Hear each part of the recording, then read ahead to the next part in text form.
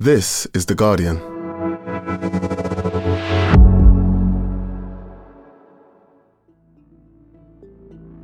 Today, Happy New Year.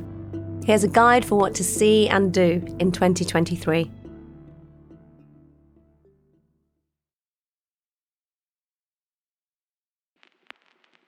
January gets a bad rep. It doesn't have a spring in its step, the promise that a hot girl summer holds. And it arrives when you're perhaps a little sluggish and tired from the decadence of December. But it is the month for feeling inspired and full of resolve to try something new. But where to start?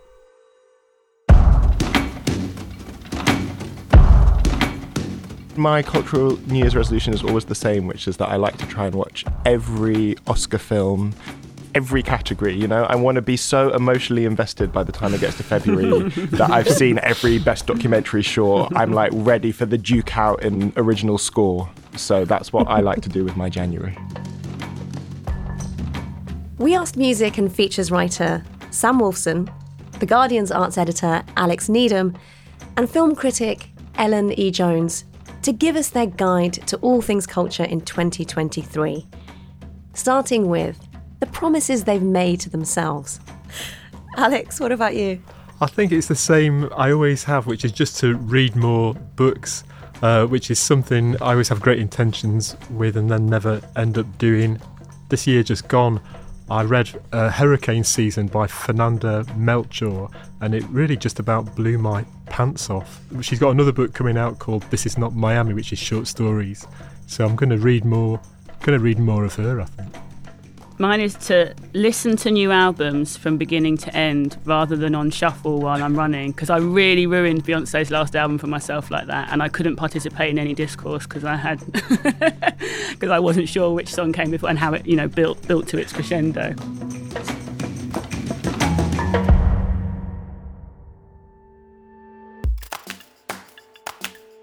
From the blockbusters to the throwbacks, if you're looking to understand the coming trends of 2023, plus tips on what to see, what to listen to, and where to go to get a cultural fix, we've got you covered.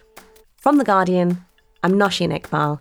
Today in Focus, our critics on the can't-miss moments of the new year.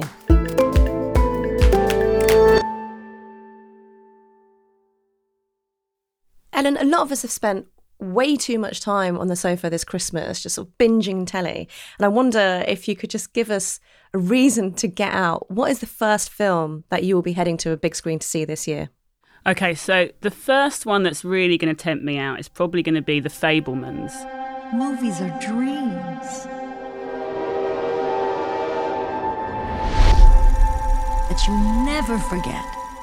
Which is Steven Spielberg's semi-autobiographical coming-of-age drama. It's one of these love letters to cinema, which I find quite annoyingly self-indulgent as a rule. You can't just love something, you also have to take care of it. It's more important than your hobby. Can you stop calling it a hobby? But if anyone can pull it off, it'll be Steven Spielberg, the man who gave us, E.T. and Jaws. And he actually kicks off a year where there's quite a lot of kind of big daddies of cinema coming back. I don't know if we can be trusted with such a weapon. Chris Nolan's got Oppenheimer coming out, which looks less Tenet-y and more Dunkirky, which might be a good thing. Martin Scorsese, my favourite, is back with Killers of the Flower Moon, which is a kind of 1920s crime thriller with Leonardo DiCaprio and Robert De Niro, so his two favourites involved.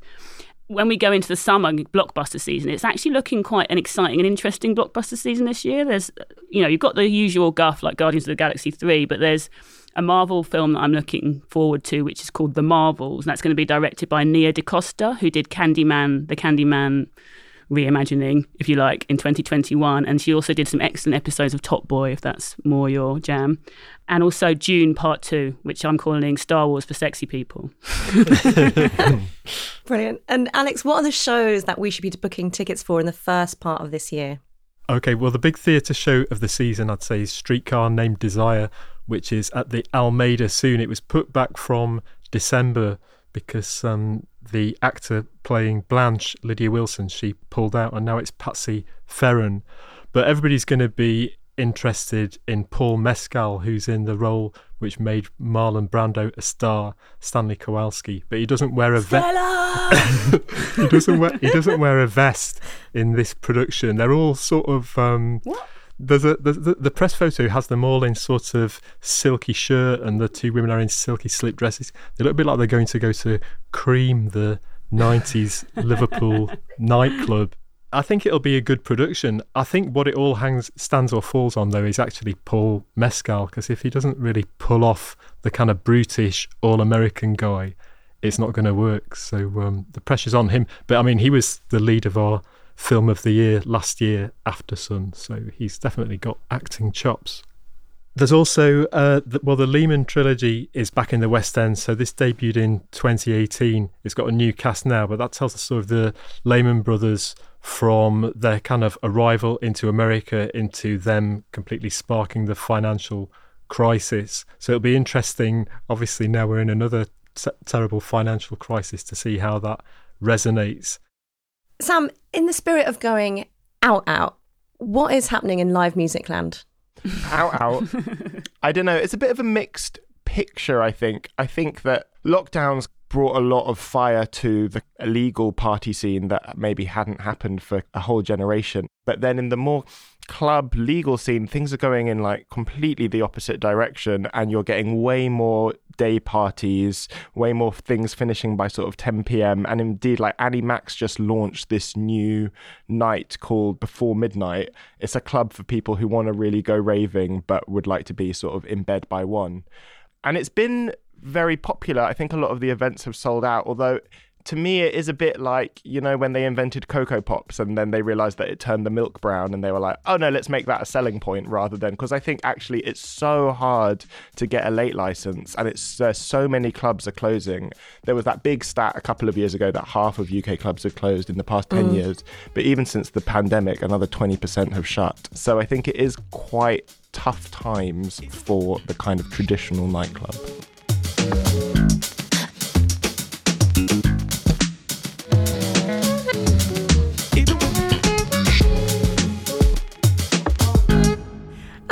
Sam, am I glad? Actually, I don't know. Well, I'm intrigued that raving is catering for older people who, I don't know, want to get up to look after the kids the next day. But I did also read about general new trends in music this year, specifically something you and I have talked about, old songs, which now represent apparently 70% of the US music market.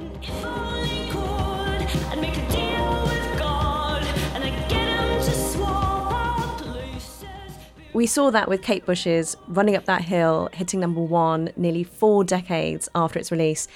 And Joey Rafferty's Right Down the Line, I just wanna say this is my way of telling you, which is a relatively obscure record from 1978, but has followed me around in every coffee shop, Urban Outfitters party that I've been to. What's been going on? Yeah, the numbers on it are really stark. If you look at the percentage of music that people listen to that is what is described as catalogue, so more than 18 months old, it's risen by like 20% year on year for the last 3 or 4 years. So old music is basically trouncing new music. And I think there's a lot of reasons for that. Like you say, some of it is to do with big syncs on TV shows and films, things like Kate Bush, that has a huge, huge impact.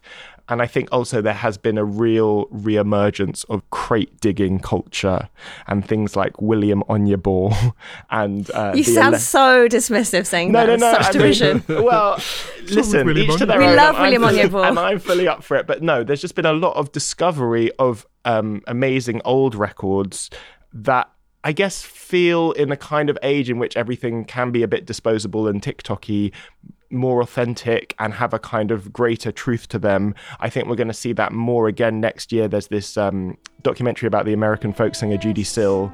Promise me this and only this, holy. It's like a level of desperation and vulnerability that totally transcends a lot of the real personal songwriting that was going on at the time. There just wasn't and won't be And that is, again, she's, made these incredible records that kind of weren't appreciated in her own time. And I think we see that again and again. So yeah, definitely Jerry Rafferty's Right Down the Line, Seabird by the Alessi Brothers. These feel like the big songs of our generation, even though they came out 40, 50 years ago. Seabird, seabird, fly home. And I guess the other thing is that it's just been a really difficult time to launch new artists. I mean, I think you would be quite hard-pressed to find an artist who started in the last year who has, there's lots who have done quite well, your kind of Pink Pantheresses, etc., but very few who have kind of gone into that difficult to get to stratosphere where you have a global success.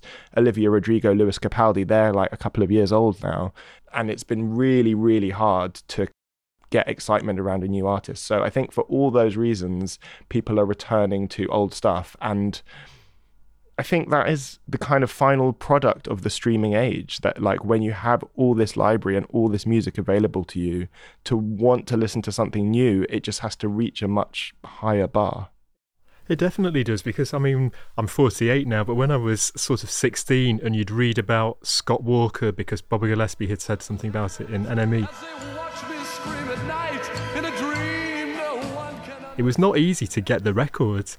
You had to probably you might have to go to a record fair, might have to go through to a second-hand record shop and crate really, digging, Alex. And literally dig through all the crates. And now, because everything is freely available, we're sort of there's kind of a flatness, isn't it? We're in a kind of constant now. And to kind of stand up to the greats of the past, it's an extremely tall ask for someone who's just coming out.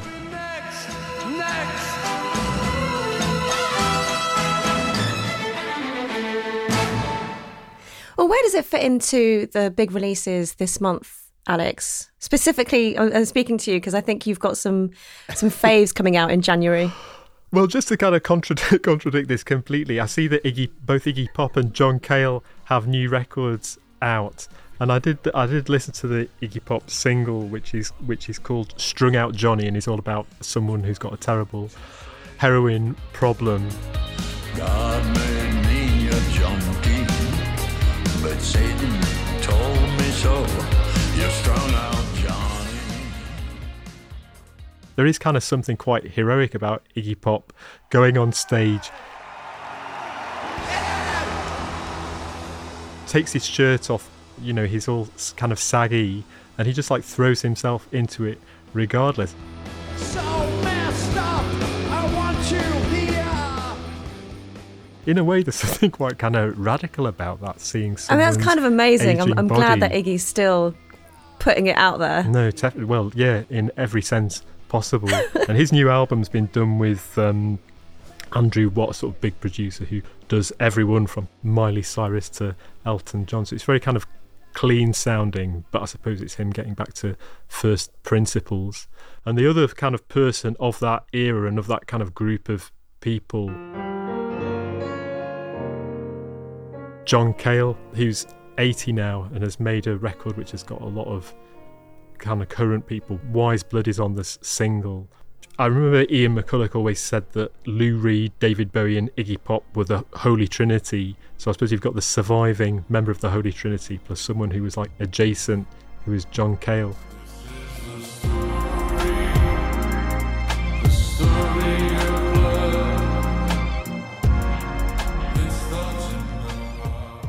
And in the spirit of throwbacks and big returns, is there anything similar happening in the film world? Is there anything that we can look forward to in 2023 that feels a bit nostalgic and a bit authentic? Well, it's certainly a lot of comebacks. We talked about Christopher Nolan's new one and Martin Scorsese's new one. There's also the first Indiana Jones film for about 15 years. Those days have come and gone. Perhaps not. With Harrison Ford still in it. He's turned 80 last year. Oh my God. Will he still be doing his own stunts? We don't know. Although I did speak to Toby Jones recently, who's also in Indiana Jones 5, and he told me that he'd be doing his own stunts. So there's certainly a chance. I think Harrison Ford could pull it off. Let's hold out hope. Who is this man? I'm her godfather. Hardly related. Get back. There's also like sort of slightly younger comebacks, but the Ari Aster, who's this incredible horror director who made Midsummer. I told you that I want to go to that festival in Sweden. Oh, you said it would be cool to go. He's coming back with his first film, which apparently is definitely not a horror film. It's called Beau is Afraid, and it stars Joaquin Phoenix. And Greta Gerwig, the director of Little Women and Lady Bird, has got her Barbie movie coming out. Since the beginning of time, since the first little girl ever existed, there have been dolls. So this is very highly anticipated, especially in the same year as Legally Blonde 3, which has the benefit of having Jennifer Coolidge in it, who everyone loves from White Lotus. But there's a kind of mini trend of white feminism exploring itself, shall we say. And what about award ceremonies? I know they're seemingly always in this battle to stay relevant. How do you think they can do that this year? There's a lot of pressure, I think, in the industry and in Hollywood generally to return to the status quo and to keep on awarding the people that have been awarded many times and celebrated many times. So, and then concurrently with that, Golden Globes has really disappointed everyone this year by having another kind of quite whitewash, shall we say, nominations list after last year that the award ceremony wasn't televised, the sort of penance for them being notoriously undiverse and also just having some kind of weird corruption scandal. They're the FIFA of entertainment. Yeah, basically. exactly. They're the FIFA of entertainment. So everyone's kind of done with the Golden Globes now. So there's a lot of weight riding on the Oscars to pull it out of the bag and show that there's genuinely something going on in Hollywood, that they're actually taking notice of the things people have been saying for about 10, 20 years. So we'll be able to tell whether things have changed or not, depending on what wins the big awards, I think. If something's changed, we'll see something like Till winning some awards. The lynching of my son has shown me that what happens to any of us, anywhere in the world, had better be the business of us all. Till is a movie about Emmett Till, made by a woman called Shinoya Chukwu. And it's an incredible film. It's got an incredible central performance from Danielle Deadwyler, who was snubbed at the Golden Globes, but should very much be nominated, I think. Or Tar, which has got Cate Blanchett just being fabulously Cate Blanchett and just absolutely incredible central performance. Or something even like Everything Everywhere All at Once or RRR, which are two kind of movies that are sort of Marvel adjacent. They're action movies, they're, multiverse and sort of are on the boundary between superhero and reality. If something like that won, then this would be a big sign that Hollywood is kind of being more outward looking and less self-congratulatory.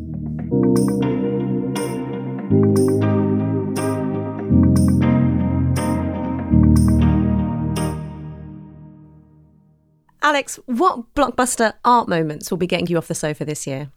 I'm really looking forward to Alice Neel at the Barbican. So Alice Neel was an American portraitist. She was born in 1900 and died in 1984. And she sort of lived in a very kind of lefty milieu, pretty poor. Obviously, being a woman artist at that time was tough, and probably that as well as her political views kind of pushed her to the margins of society. But she sort of painted everyone around her, so activists, general sort of eccentrics. She did a lot of pictures of women, like pregnant women, which wasn't really a subject that was painted particularly by women, and she painted a lot of nudes that were very different to the way that art history had previously treated the nude, because she was a woman. So when she was getting older, she painted the way that her body had changed. And it made her kind of pretty aligned with the feminist movement. This is the first big show of her work that's been in the UK. It's like over 70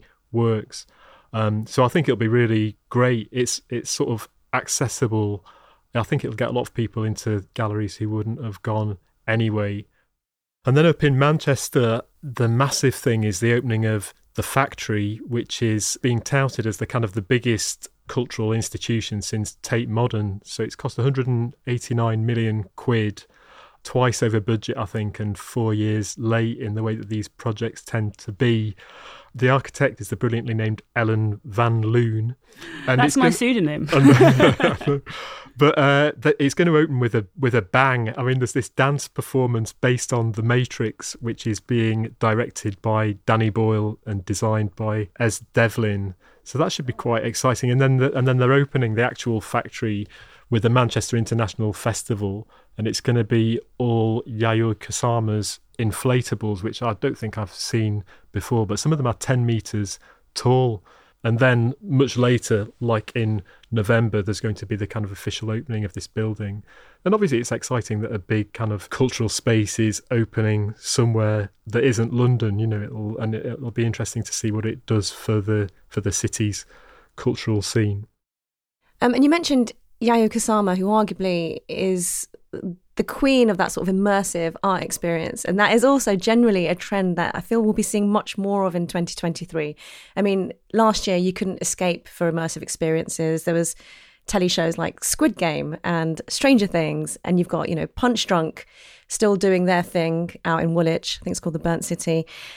There's also an immersive Guys and Dolls happening this year at the Bridge. David Hockney is putting his paintings up in an immersive experience. Alex, has this trend not peaked yet? And what does it say that we're so obsessed with being immersed in the culture that we go and see? I mean, in a way, it's partly like what Sam was saying about going to gigs. You know, people want something that's a real experience. You know, money's short and a lot of people want to consume culture much like you would a fairground ride. I mean, it's still quite a recent thing, I'd say, the immersive theatre thing. It's probably only happened over the past 20 years that, you know, you've had Punch Drunk and then all their kind of imitators. But I think the thing that probably changed it was the Van Gogh experience, which came to London and really drew the crowds. And then I think people realised, yes, this is a new way of being able to show people art without actually having to move incredibly expensive paintings around. So this David Hockney thing will be interesting because it's, you know, the people working on it are pretty credible. I think Nick Heitner is involved, who used to be the boss of the National Theatre, you know, and I think this building has been purpose built for it as well. I mean, it's running a few months and then there'll be another immersive shows. I mean, you could be sort of snobby about it and say, you know, it's not the same as going to Tate Modern or whatever, but I guess that's exactly the point. And I think if it gets people into art, you know, particularly younger people who wouldn't otherwise have gone to a gallery, then I think you have to see it as a good thing, really.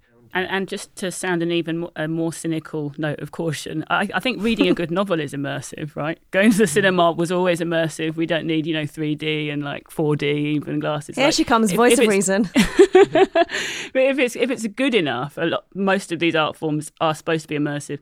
We do have a problem with not leaving our mobile phones in the other room, maybe, and that's kind of distracting us. And I think there's probably going to be, in the coming year, like more of a market for attention span training type art. So I don't think it's a coincidence that this 4-hour film, Jean Dillman's, just topped a recent poll of the greatest films of our time, this Chantal Akerman film, which includes scenes of a woman washing up in real time.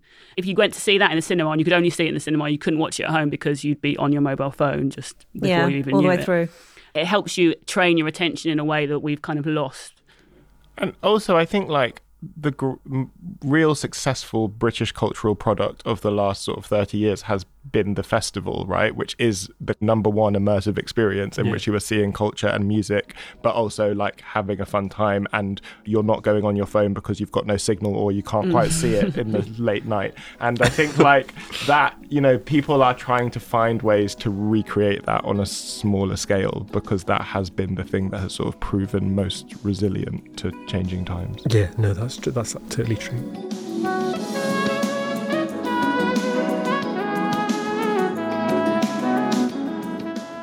Coming up, the future of pop music, Cocaine Bear, an Iranian serial killer, and cultural escapism you can get for free.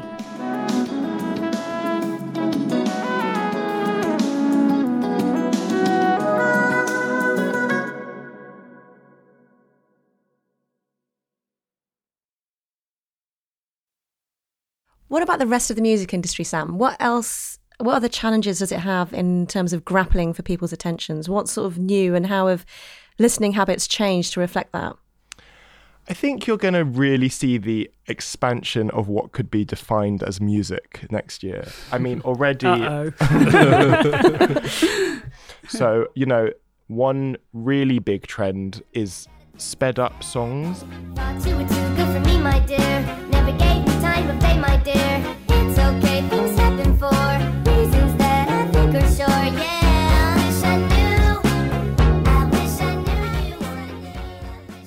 I don't know if you know about this, but like...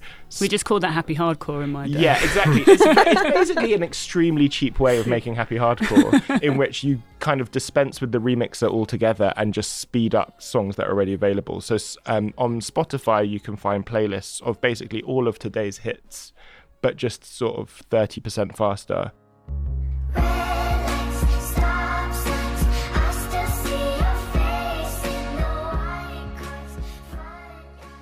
And you might say, like, who would want to listen to that? But I was recently at a 10th birthday party where the birthday girl had herself selected the music, and every single song was a sped up version of a song. You know, you would hear Take On Me, but sped up, and you would hear Olivia Rodrigo, but sped up.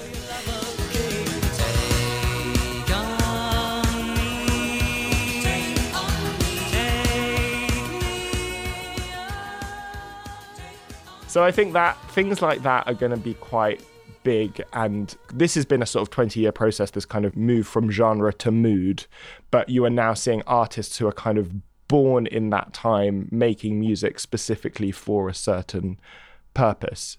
Having said all that, I think there is a lot of exciting things going on. I think there's going to be an incredible year for what I'm loath to sort of call Afrobeats, which I think has become slightly an ugly term like world music before it.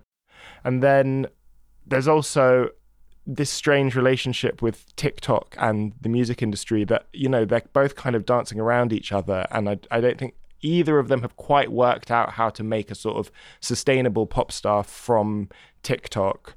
You know, I know A&Rs who used to be going to watch bands in pubs 10 years ago who are now kind of flying around the world to like find a 14-year-old in Argentina who made a funny sound with his mouth to see if that could be turned into like a pop hit with Jason Derulo, you know. So it is there is a lot of experimentation, and things are kind of coming through that.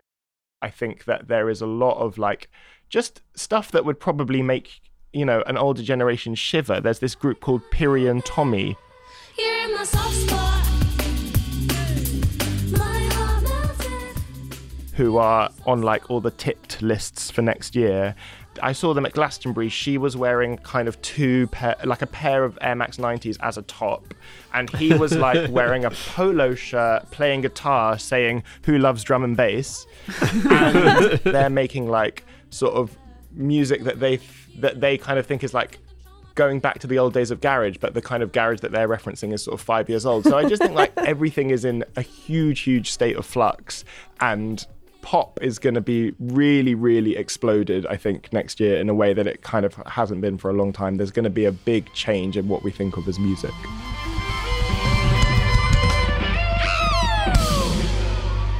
Thanks, everyone. You're amazing. Fingers crossed. It sounds great. I mean, what I'm taking away from that is Nike Air Maxes as a bra top. Alex is going to be listening to John Cale sped up, and Ellen's going to be all over TikTok. Yeah, 4:33 is going to be 3:10 next year. Ellen, can we talk about, we've done some weird music. Can we talk about weird film? The stuff that's never going to win awards, but that captures your heart, captures your eye, and becomes a cult classic. What have you got your eye on? What are the releases that we could look forward to in that vein? Well, I'm always a fan of a Ron Seal movie that does what it says on the tin. The classic being Snakes on a Plane, which was about some snakes on a plane. And this year we've got A bear did cocaine. There was a bear. Cocaine Bear, which is about a bear who's taken some cocaine. I mean, tell us more. Always tell us more. What more do you need to know, really, Nosheen? I think it's all right there for you in the title. It's clearly going to be a pleasurable entertainment, immersive experience.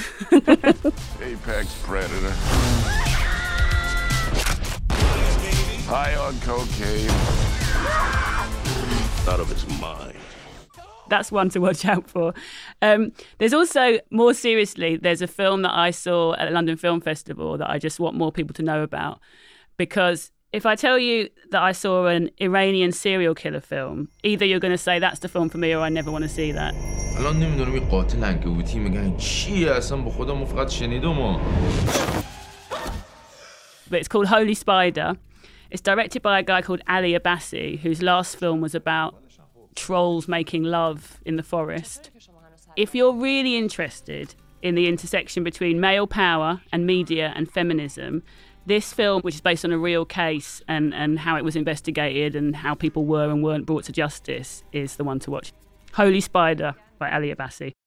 When we did this episode last year, there was still so much uncertainty about what shows might still go ahead and, you know, what we could actually even do with the threat of lockdowns. But we do now seem to be in this post-pandemic recovery era. And there are, as we've said, all these manner of comebacks slated for 2023. For each of you, which are you most excited by? I'm going to break the rules and say two. I mean, I think That's the way every day goes. people often predict that Frank Ocean and Rihanna are going to come back next year, and then they never do. But I think there is some certainty that both will at least do something this year, because Frank Ocean is headlining Coachella, Close my eyes halfway on a slow mo. and Rihanna is playing the Super Bowl, and, you know, I don't think they're going to miss opportunities to release some new music or something to go along with that. So I think within the first 2 months of the year, there could be some exciting releases. Please, Rihanna, don't make it another ballad. I know, but I feel like maybe she's just getting out her system. That's what I've told myself. Okay, fingers crossed.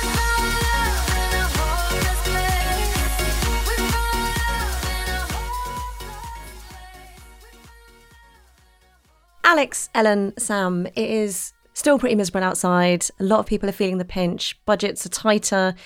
Everything just does feel very expensive. So can you give us your top tip for something you'll be checking out this year that is free or cheap and will just definitely cheer you up?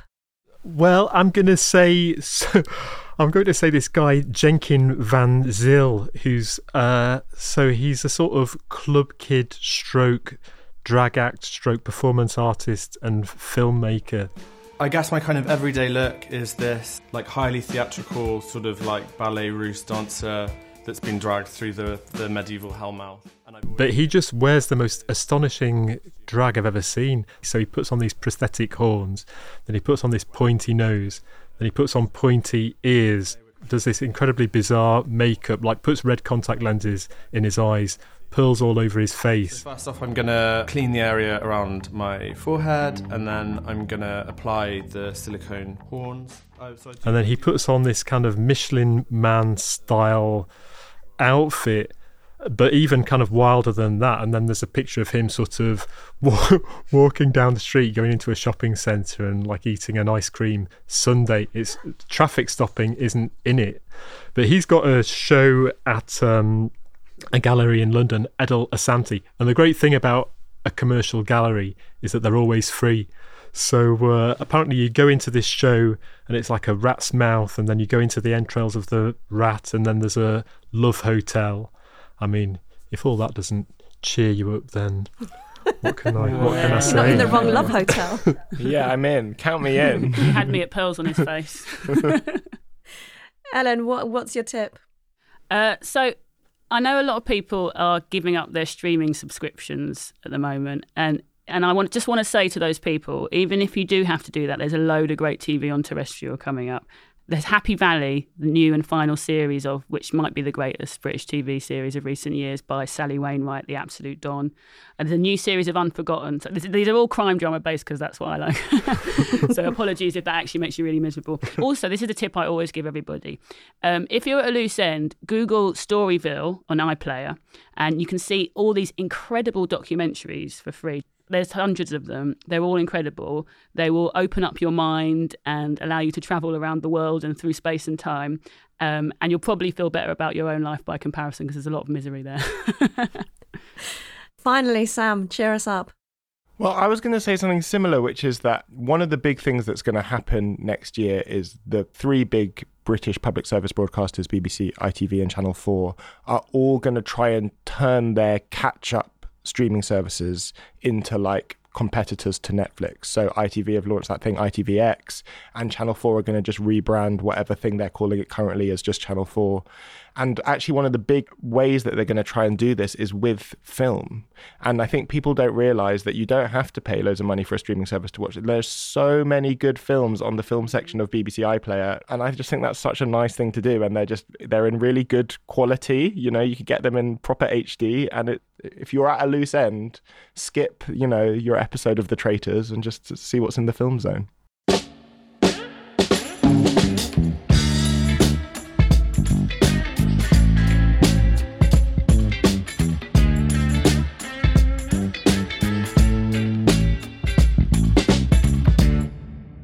Ellen, what do you hope to see more of in 2023? Okay, this is a bit of a worthy answer, but I'm going to give it anyway. I've just finished writing a book that's kind of about racism and race on TV and film.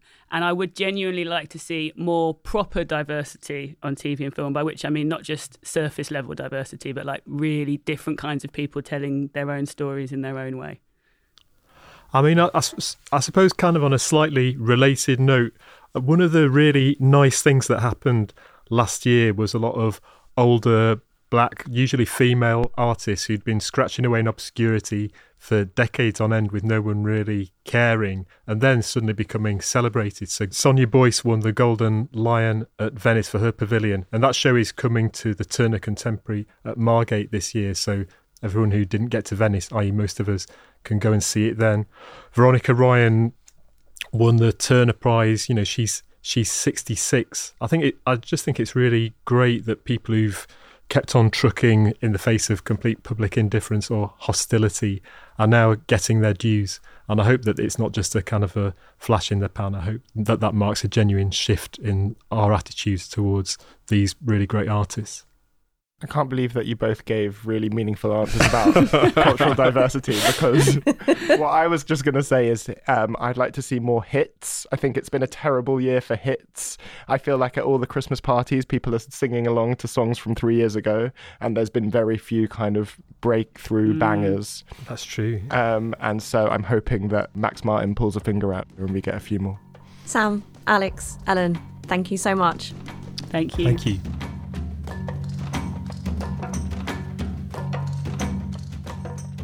That was Sam Wolfson, Alex Needham, and Ellen E. Jones. Do check out their reviews and features at theguardian.com. The Guardian's culture team have also put together an extensive preview of 2023, and you can find their package of critics' top picks all on our website. Finally, what are the gigs, shows, films, books, art, telly, new releases that you're most looking forward to this year? I'm all ears, please let me know. Personally, I'm holding out for that new Frank Ocean, and I really, really can't wait for the Mike Nelson retrospective at Tape Britain. Tell me what's good on Twitter at Nosheen Iqbal. And that's it for today. This episode was produced by Alex Atack and Safi Bougel. Sound design is by Rudy Zagadlo. The executive producer was Elizabeth Cassin. We'll be back tomorrow.